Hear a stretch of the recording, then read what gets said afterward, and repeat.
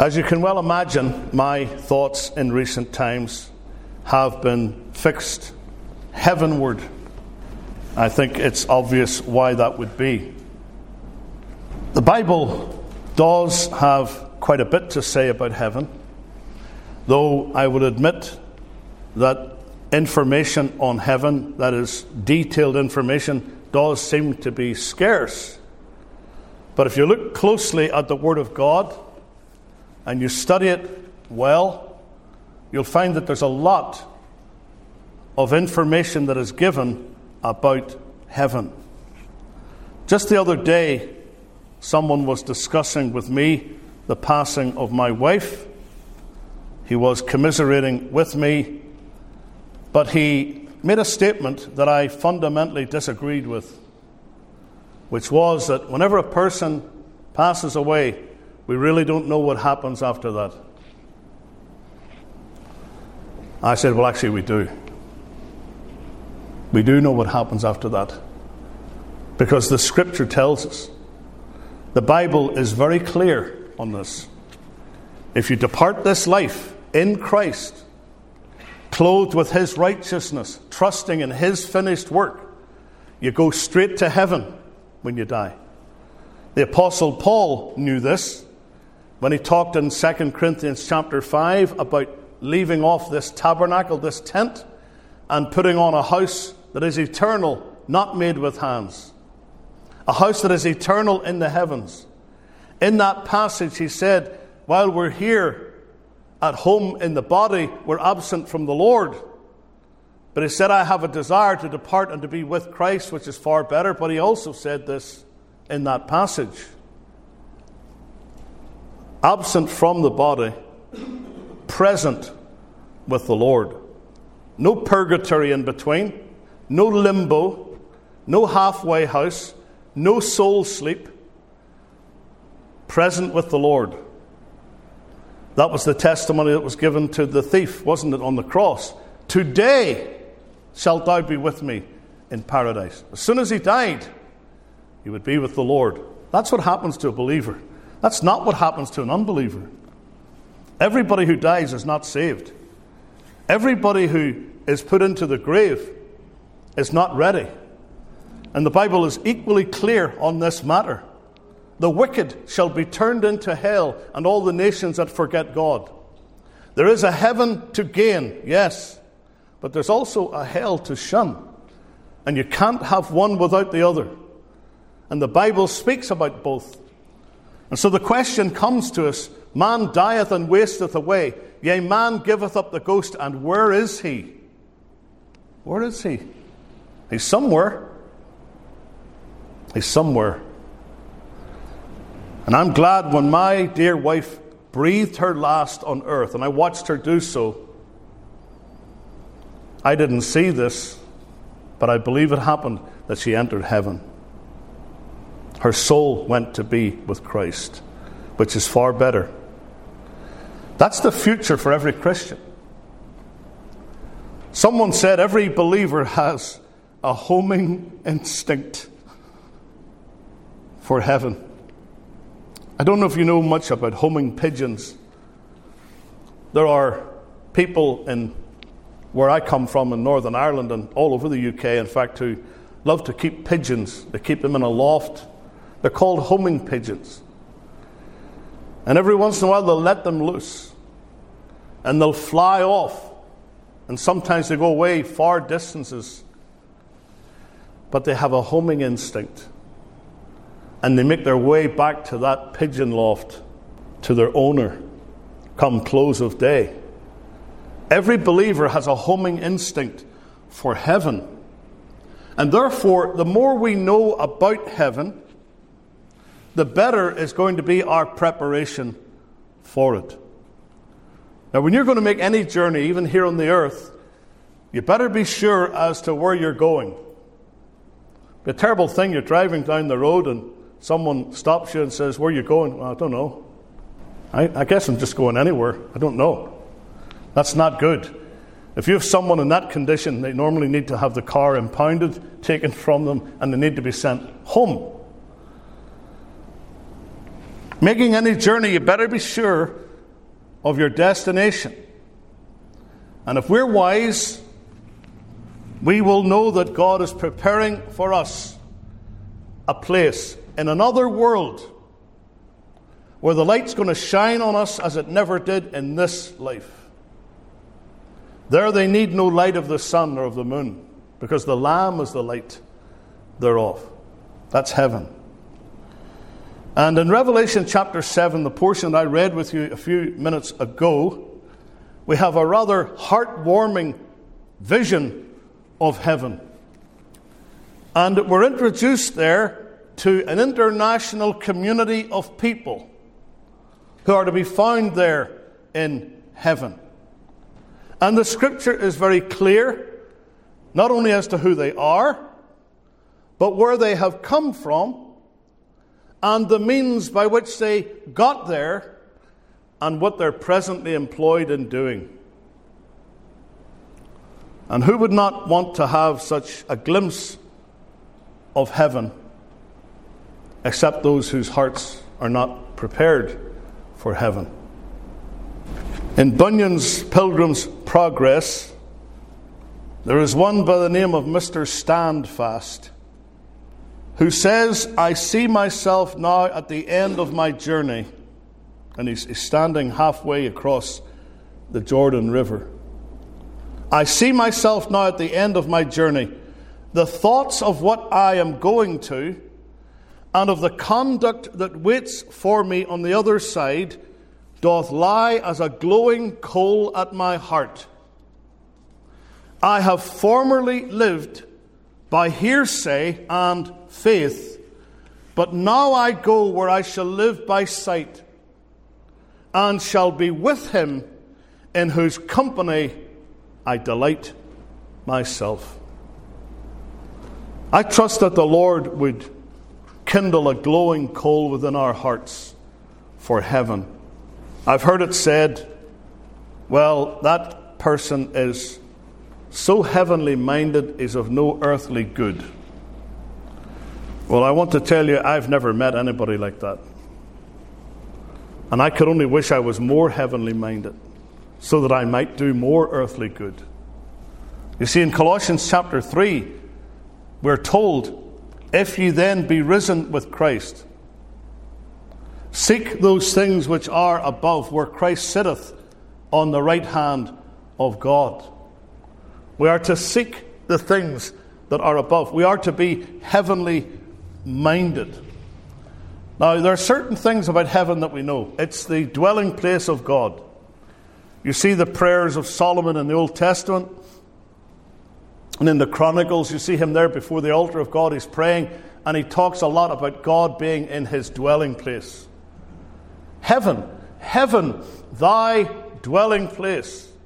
When we pray the Lord's Prayer, how does it begin? Our Father which art in heaven. There is a place called heaven. And while heaven is preeminently God's dwelling place, it is also the eternal home of those who have been redeemed by the grace of God through Jesus Christ. And therefore, if you are redeemed, if you do have Christ in your heart dwelling by faith, you'll have that homing instinct for glory. And that instinct has been reflected in the hymnology of the church. You know, in certain hymn books, they have sections, just as our own hymnal does, that deal with the afterlife, with heaven. Sometimes that section might be referred to as the life to come. And there might be subsections in the hymn books, such as aspirations after heaven, or heaven anticipated, or the redeemed in heaven. And all of these hymns have to do with heaven. And it's good to sing those hymns. It's good to have the attitude that Paul had in Philippians 1 verse 23, when he said he longed and desired to be with Christ, which is far better. And the thought in the Greek is it's far, far, far better. The greatest experience that you can have here on earth is as nothing compared to heaven. King David in Psalm 16, a wonderful messianic psalm, says, in thy presence is fullness of joy. At thy right hand there are pleasures forevermore. And whilst every Christian, through the atoning death of the Lord Jesus, can enjoy a certain measure of the presence of the Lord here in this life, we can refer to heaven as the place of God's immediate presence. And the glories of that place cannot be told. I was thinking this week about a hymn. And by the way, I find hymns very difficult when we're in a situation such as I'm in right now. It's hard to sing the hymns because hymns by their very nature are emotional. And there's the music and the hymns and the words. And sometimes I set out to sing the words and I get about halfway through the line and that's it. I can't sing anymore. The emotion takes over. But quite often it's not a sad emotion, it's a happy emotion. There's a joy in the contemplation of heaven and thinking about what God has prepared for those who love Him. We speak of the land of the blessed, that country so bright and so fair, and oft are its glories confessed. What must it be to be there? To be there, to be there. Oh, what must it be to be there? I've done a lot of contemplating of that over the last number of weeks. I see an empty chair in our living room. And I think about the fact that my dear departed wife is in the presence of Jesus. That was our home, where I now live. That was our home. It's not her home anymore. Her stuff is there. Her clothing hangs in the closets. Her shoes are some places on the floor. Some of them left the way she left them. They're her pots and pans. They're all her things that the women folk would understand are connected with living in a house. She doesn't need any of those things anymore.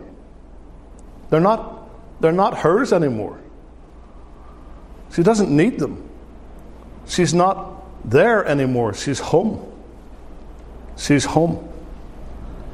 And in the midst of my sadness, which is great, and my tears, which are many, I am really thankful that she's in the presence of the Lord.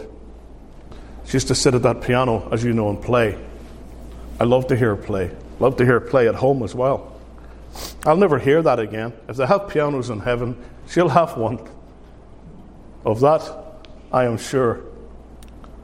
But one thing I do know, she'll be enjoying singing there with the celestial choirs, because that's what they do in heaven. They sing praise to the Lamb.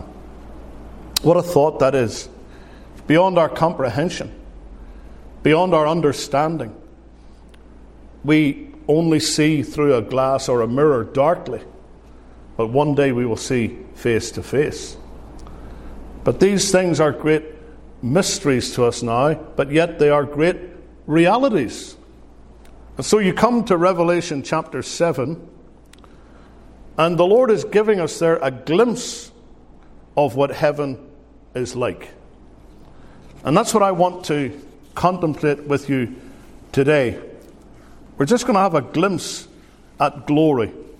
By the way, if you go back to Revelation chapter 4 and verse 1, you'll find that the Lord actually opened heaven to John the Beloved. He let him see, if you like, into glory. Just read that verse, Revelation chapter 4 and verse 1. After this I beheld, or I looked, and behold, a door was opened in heaven. A door was opened in heaven, and he had a heavenly vision. He saw the things that are listed then and referred to in the rest of the chapter 4 and into chapter 5. But when you come to Revelation chapter 7, there's this divine scene. And I'll not read all these verses again, but you can notice that from verse 9 down to verse 12, there is a description of heaven and the activities that are taking place there. And God has graciously revealed this to us. He's given us a glimpse into this great scene. And of the things that are listed there, I would just simply mention 5. And I'll be as brief as I can without making this into a series today, though it could become a series ultimately. But this actual message, I want to deal with 5 things about heaven. First of all, let's think about the presence. The presence in heaven. And particularly, I want us to think about the congregation designated here. Revelation chapter 7 tells us in verse 9, "After this I beheld, and lo, a great multitude, which no man could number." Now, it doesn't say God couldn't number them, because God does number them. The Lord knoweth them that are his. But it's us who are incapable of coming up with the number. A multitude which no man could number, of all nations and kindreds and people and tongues, stood before the throne and before the Lamb, clothed with white robes and palms in their hands. You'll notice of this congregation designated here that they are a multitudinous people. Don't we think a lot of times about God's people as being a little tiny rump, just a small remnant? It is true that straight is the gate and narrow is the way that leadeth unto life, and few there be that find it, that broad is the road that leads to destruction, and many there be which go in thereat. But I want to tell you, in heaven, there's a multitude that no man can number. There is a massive number in glory. They're redeemed by the blood of Christ, and we learn from this the vastness of the love of God, because that's why every one of them is there, because God loved them. Now, if God were strictly just, there would be nobody in heaven but the elect angels and God himself. Because God cannot abide sin. We're told in the scripture that he can't even look upon sin. We're told in the book of Revelation that of heaven, naught that defileth shall enter in. There's no sin in heaven, but there are sinners. Sinners who have been saved by the grace of God. We know today every one of us is a sinner. Romans 3:23. We've sinned. All of us have sinned. And we constantly come short of the glory of God.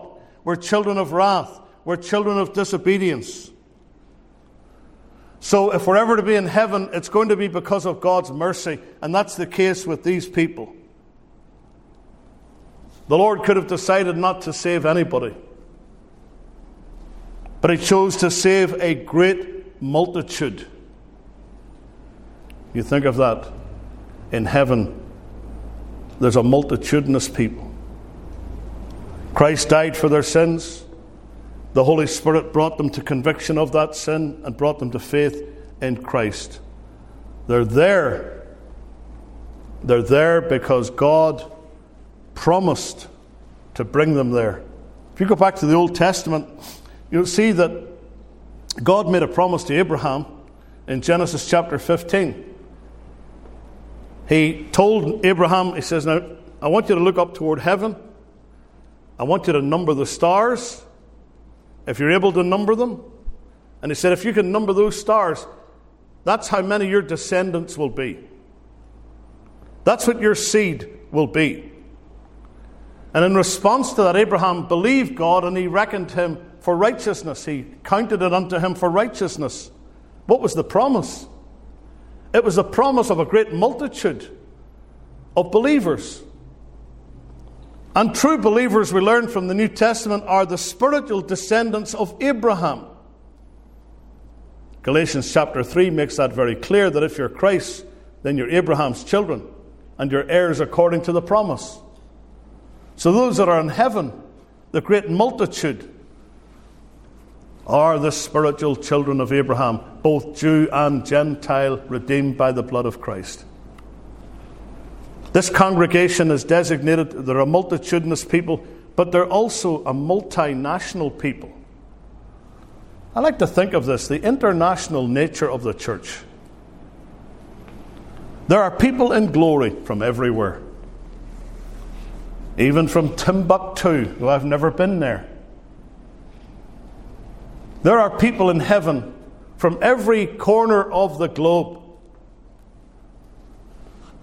South Americans, North Americans, Europeans, Australians, Africans, Orientals, you're not supposed to say that, I guess, Asians. People from everywhere are in heaven.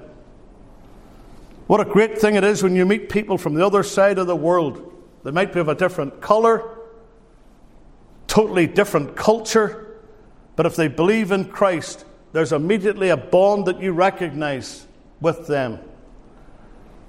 Once in the town of Blantyre in Scotland, which is just a few miles from where we lived, that was the hometown of David Livingstone, the missionary.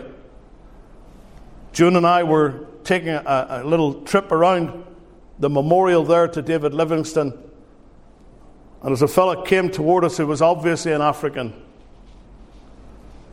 and he smiled at me and he began to speak to me, and he told me that he was so happy to be there because he was finally getting to see the place, the birthplace of the man who brought the gospel to his people. I said, "Where are you from?" He said, "I'm from Blantyre." And well, we were in Blantyre, Scotland. He said, "Yeah, but Blantyre in Africa." A place that was so named because of Livingstone's influence there on the mission field. And that man was rejoicing because a man from Scotland took the gospel away over to his land, and many became believers as a result.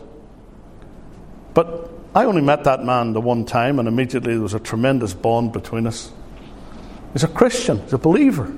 He loves the same Savior that I love. He's a different colour from me. There's a different culture.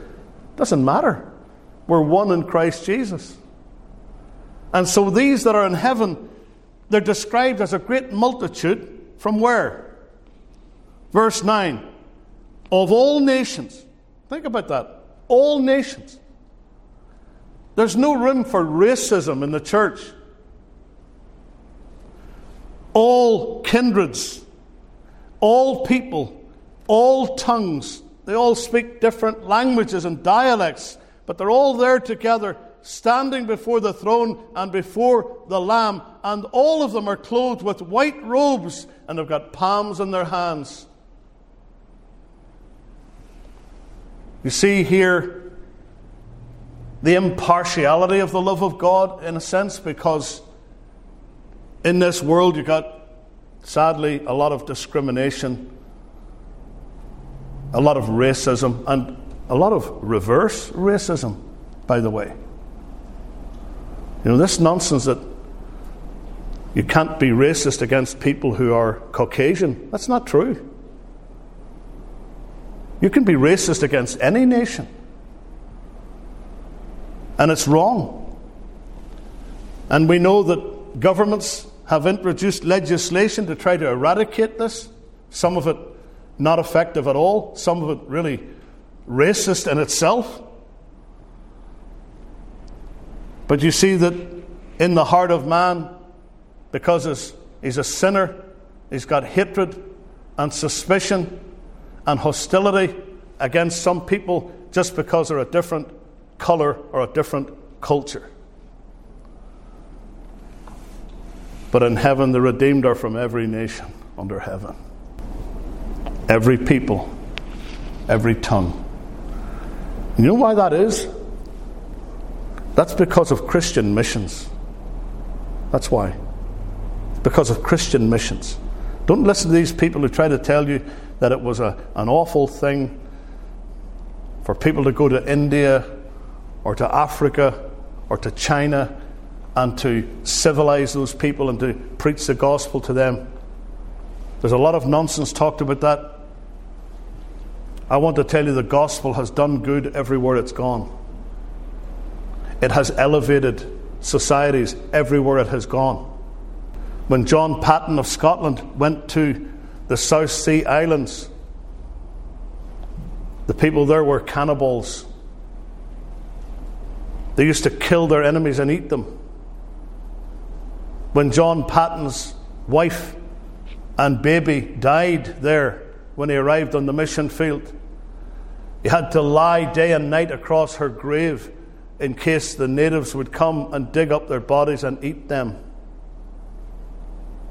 But you know what happened through John Paton's ministry? The king of the cannibals was converted. And people in their multitudes were saved by the grace of God. And you have a gospel influence today in places like Tonga and Fiji and the South Sea Islands because of men like that great missionary of the cross. In the Old Testament, we know that God's saving activity was limited mostly to the nation of Israel. There were some exceptions. Rahab, Ruth the Moabitess, Naaman the Syrian, various others.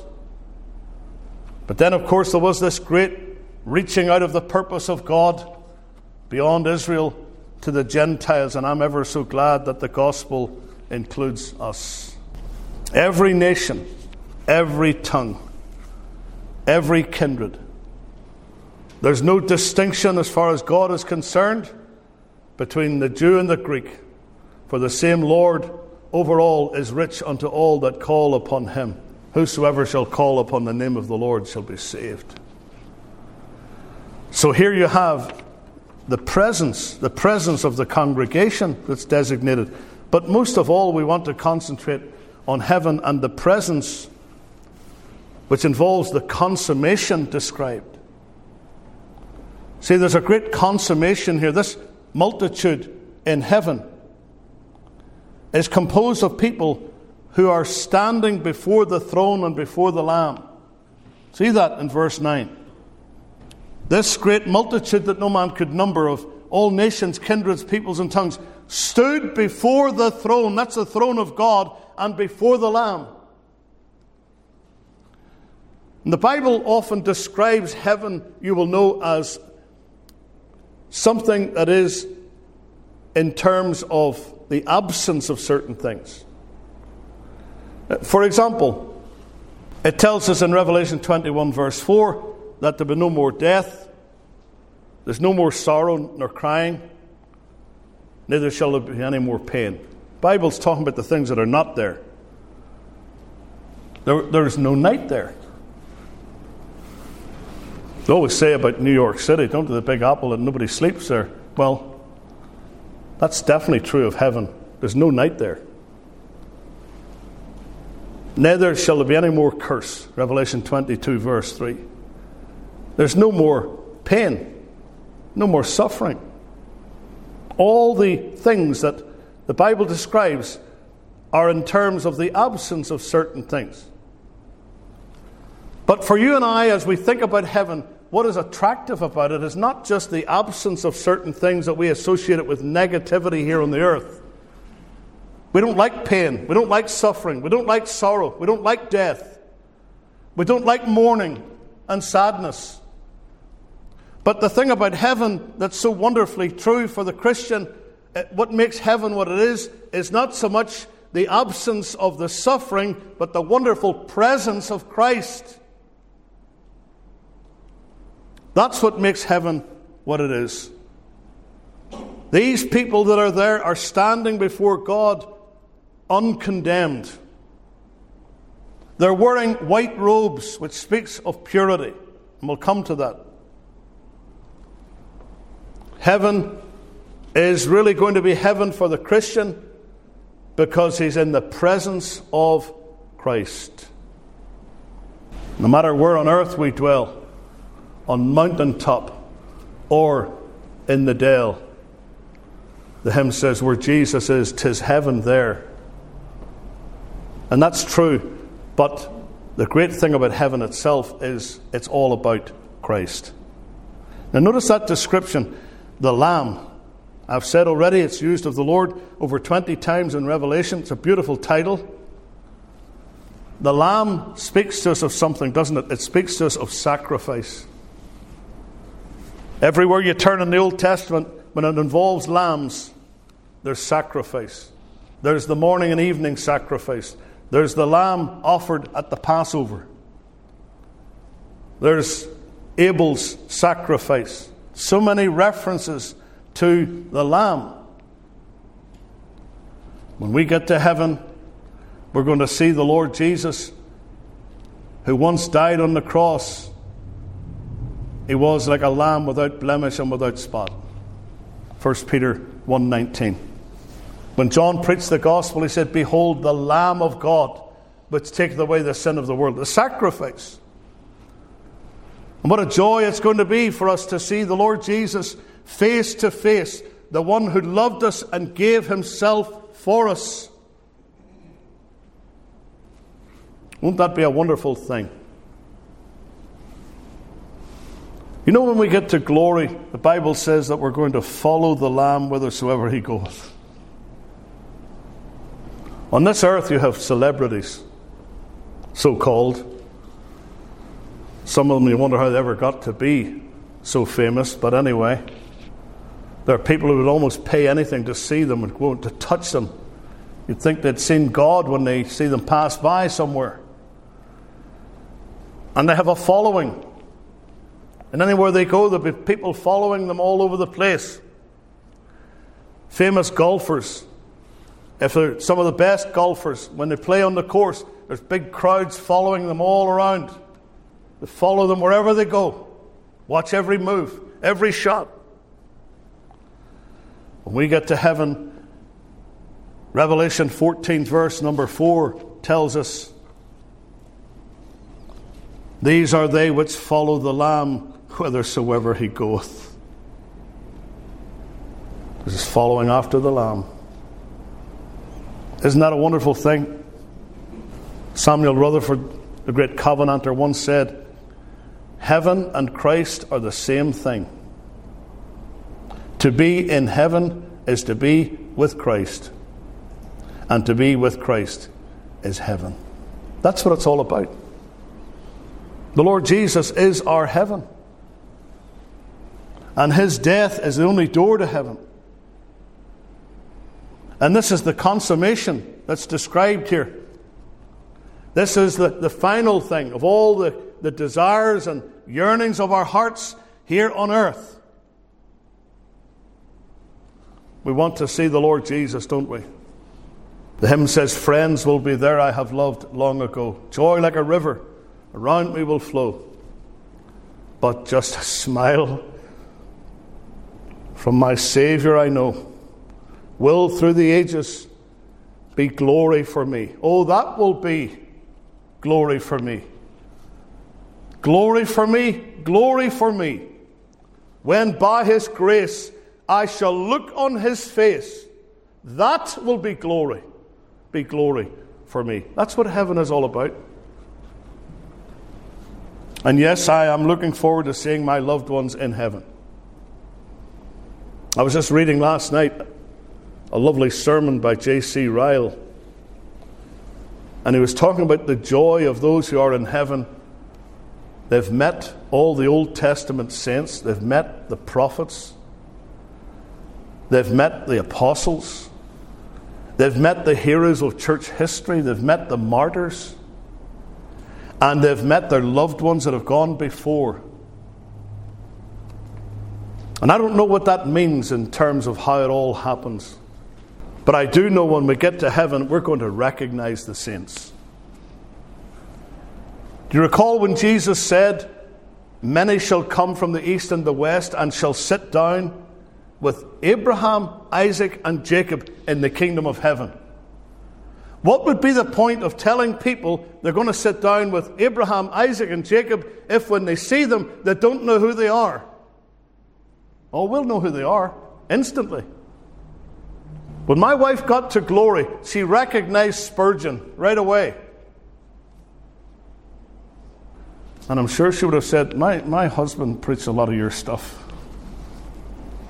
She met the saints. She's meeting the saints of all ages. How do you know we'll know each other? David said of that little baby that died, he shall not return to me, but I shall go to him. I'll go to him where he is. Will he know him? Of course he'll know him. You remember when Moses and Elijah were up there on the mount with Jesus in Matthew 17? And Peter, James, and John were there. They recognized Elijah and Moses. Moses had died. Moses was in his glorified state. They knew Moses. When we get to heaven, we're going to know the saints. We'll know one another. Then shall we know, even as also we are known, Paul said. What a great thing that is. And it'll be wonderful to see all the saints. And it'll be wonderful to see the martyrs and all those that stood for Christ through the years. But I long to see my Savior first of all.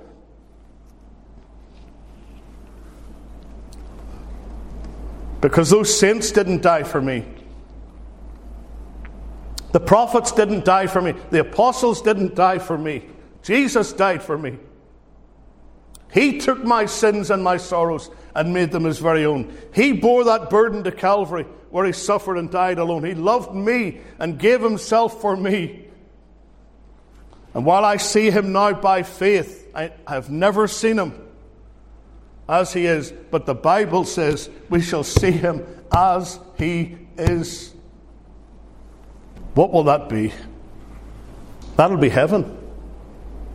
Because that's what heaven is. The presence is what makes heaven. But there's also the provision. What is that provision? You see it here in the clothing of the saints. They're clothed in white robes. Revelation 7 verse 9. Now white, obviously, in Scripture speaks of purity. Always speaks of cleanness, doesn't it? Nice and clean and white. Nothing unclean will ever enter into heaven. Revelation 22 tells us in verse 27. But which one of us is clean enough in himself to stand before God? Job said even the heavens are not clean in his sight.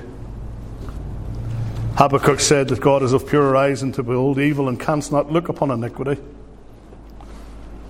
We're all as an unclean thing. Our righteousness is as filthy rags. Isaiah 64:6.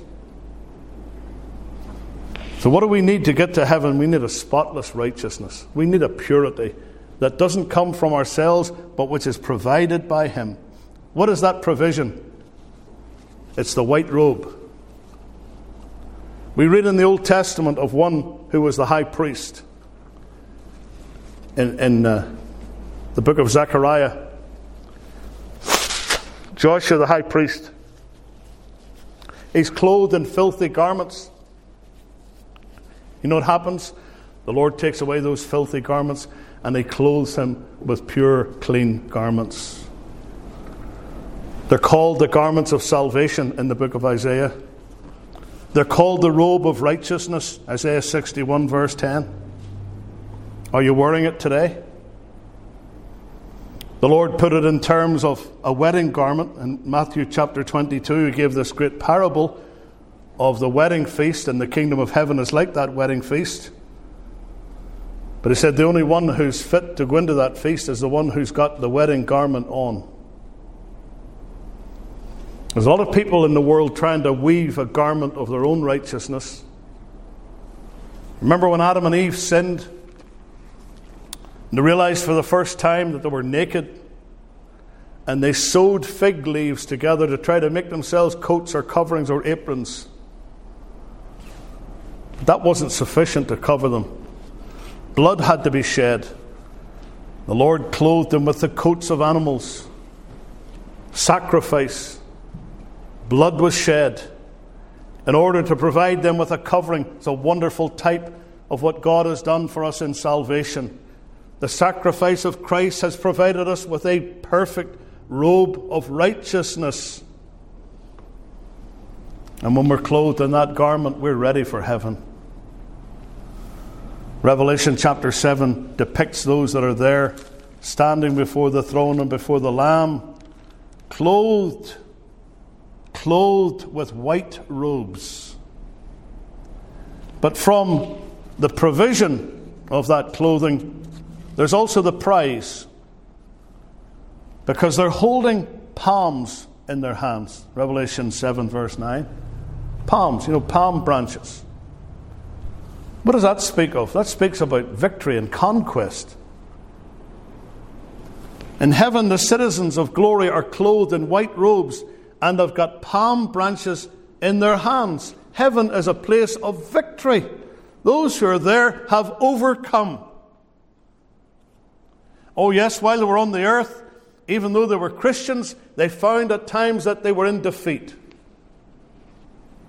They didn't lose the war, but they did lose a lot of the battles. They were defeated many times.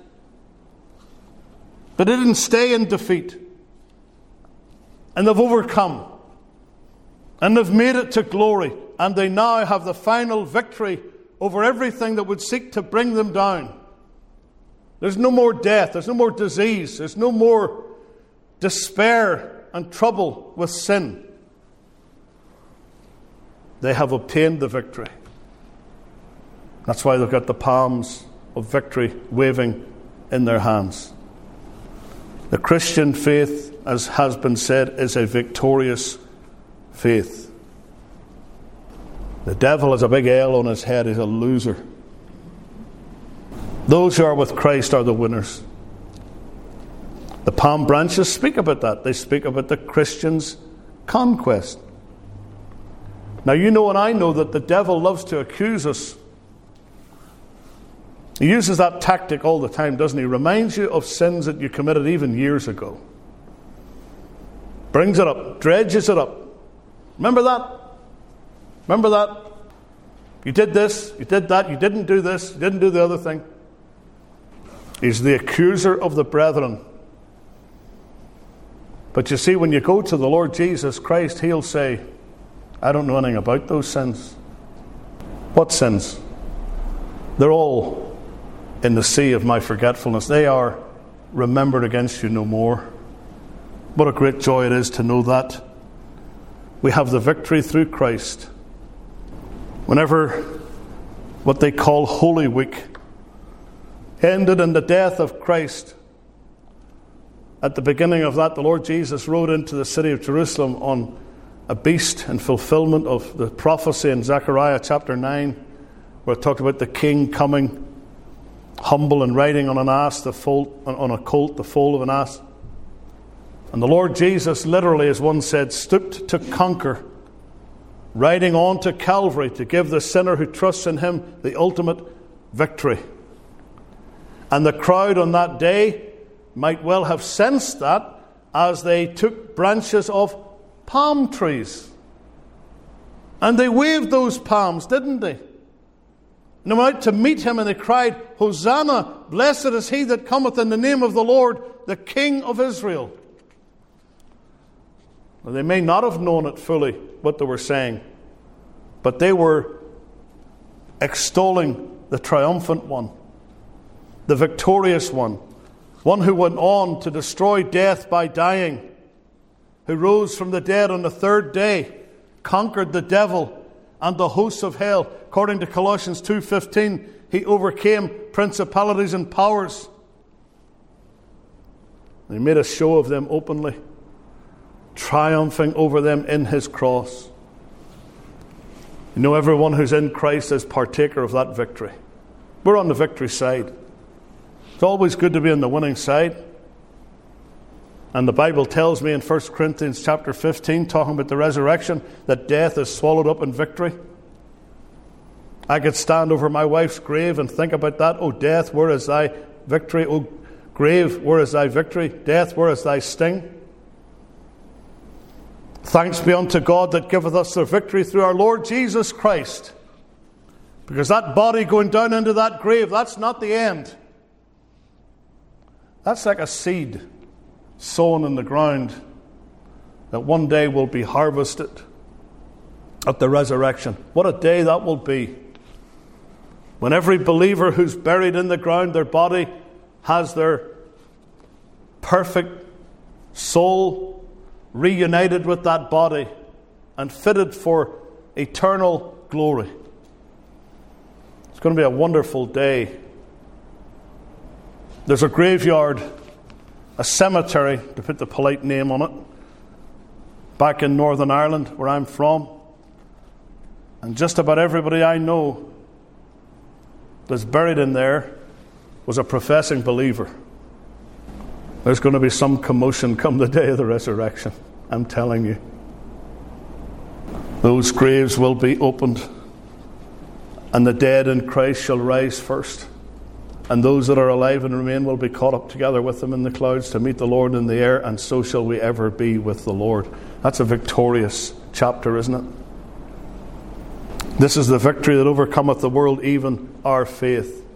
Who is it that overcomes the world but he that believeth that Jesus is the Son of God?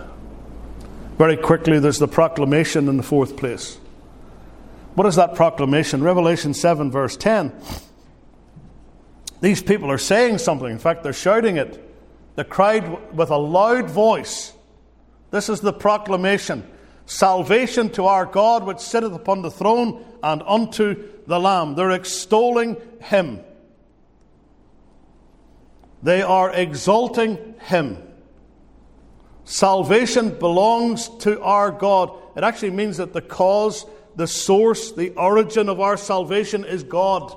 They're giving glory to God for their salvation. They're not saying, as some foolish people do, well, God did His part and I did my part. No. Salvation to our God. He's the one who saves us. There's not one person who's going to be in heaven because of anything that they have done. They're going to be ascribing all of the glory to God. And that's what distinguishes the true faith from every other religion in this world. Every other religion is a religion of works. It's a religion of do. Do this, do that, do the other thing. And you might be saved. There's not even any assurance that you will. But that's your best shot. Do your best. Live right. Pay your way. Be good to your neighbours. And we'll see at the end of the day if that's good enough to outweigh your bad works. That's the hope that a lot of people have. And that's no hope. I'm glad that I could be like the Puritan and take all my good works and all my bad works and throw them overboard and float to heaven on the raft of free grace, depending only on the salvation provided by my God. In every other religion, I say, men try to work their way to heaven. George Whitefield used to say, you might as well try to climb up to heaven on a rope made out of sand as to get there by your own works.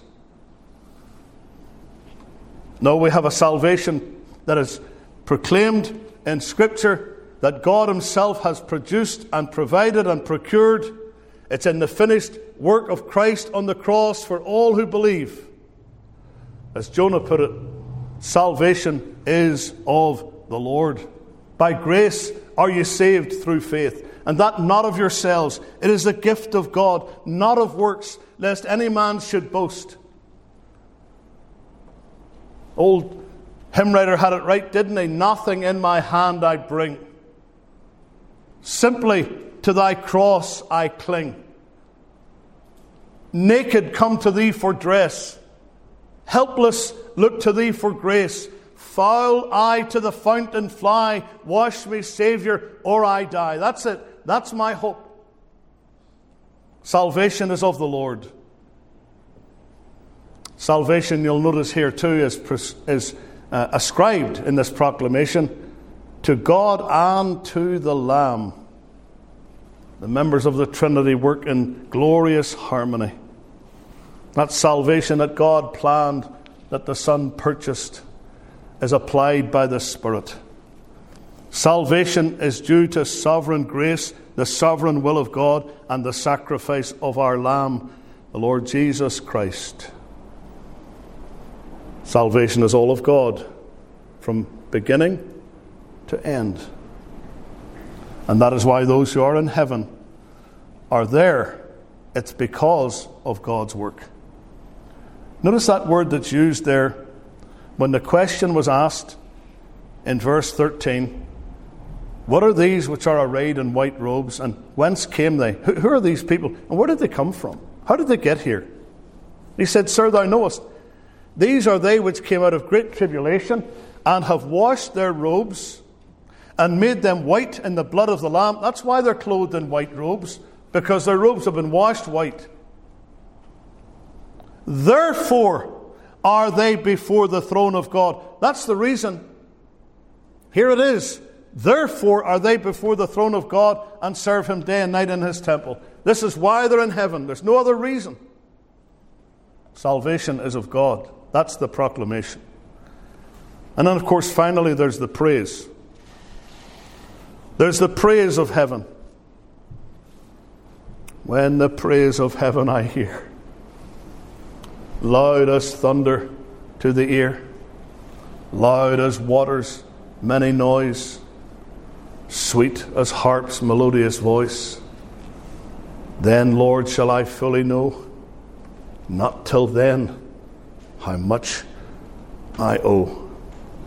You know what heaven is all about? It's about worship. This is what we read in this passage about people who are in heaven and they're engaged in something wonderful. It is worship.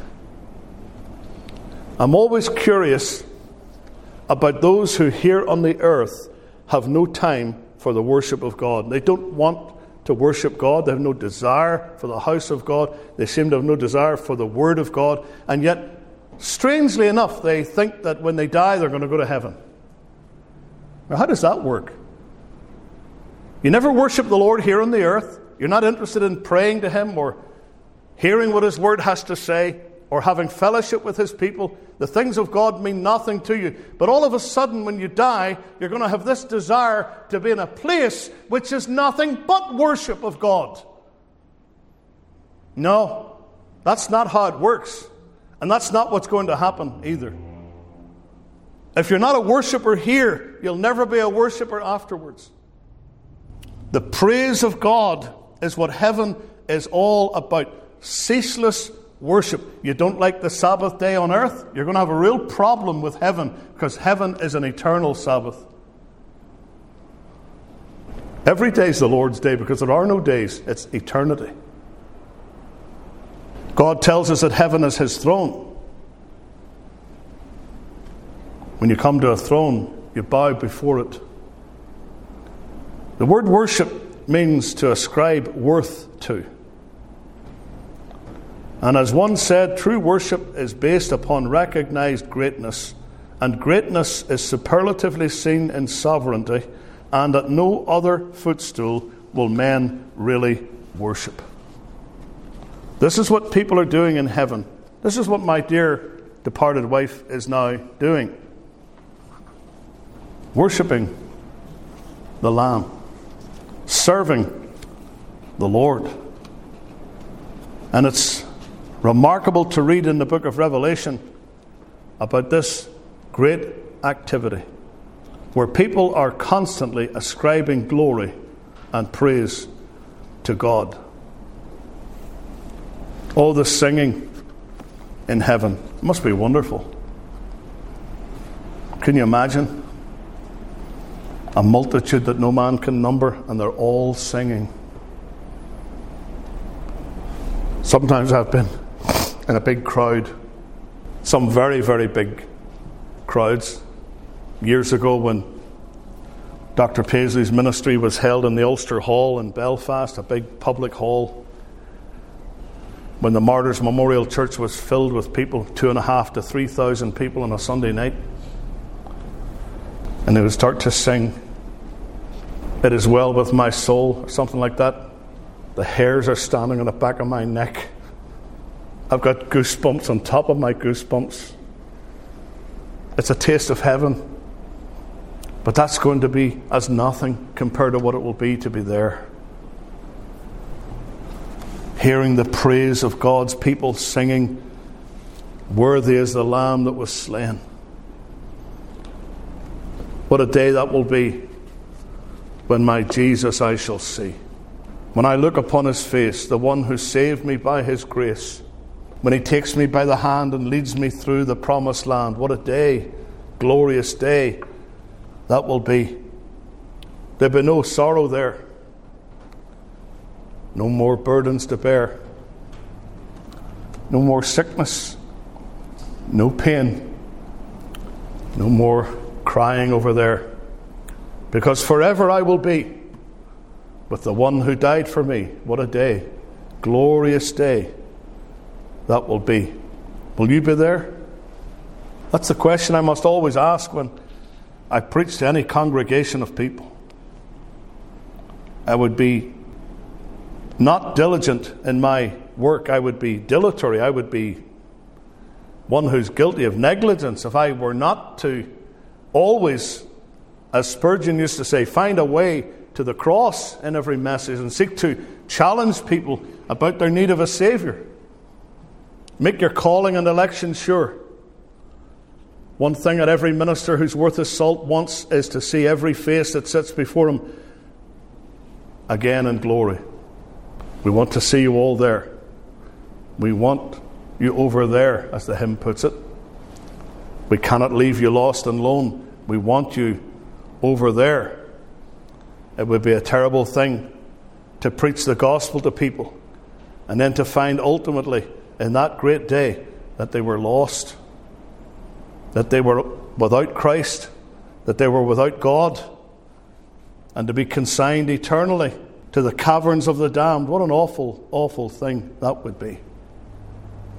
Oh, that each one of us might be able to rejoice as these people, this multitude, are doing right now, that one day we will join them and stand before that same throne, wearing similar white robes, waving similar palms, and crying salvation to our God which sitteth upon the throne and unto the Lamb. The Lamb is all the glory in Emmanuel's land. I trust that each of us will be there by grace.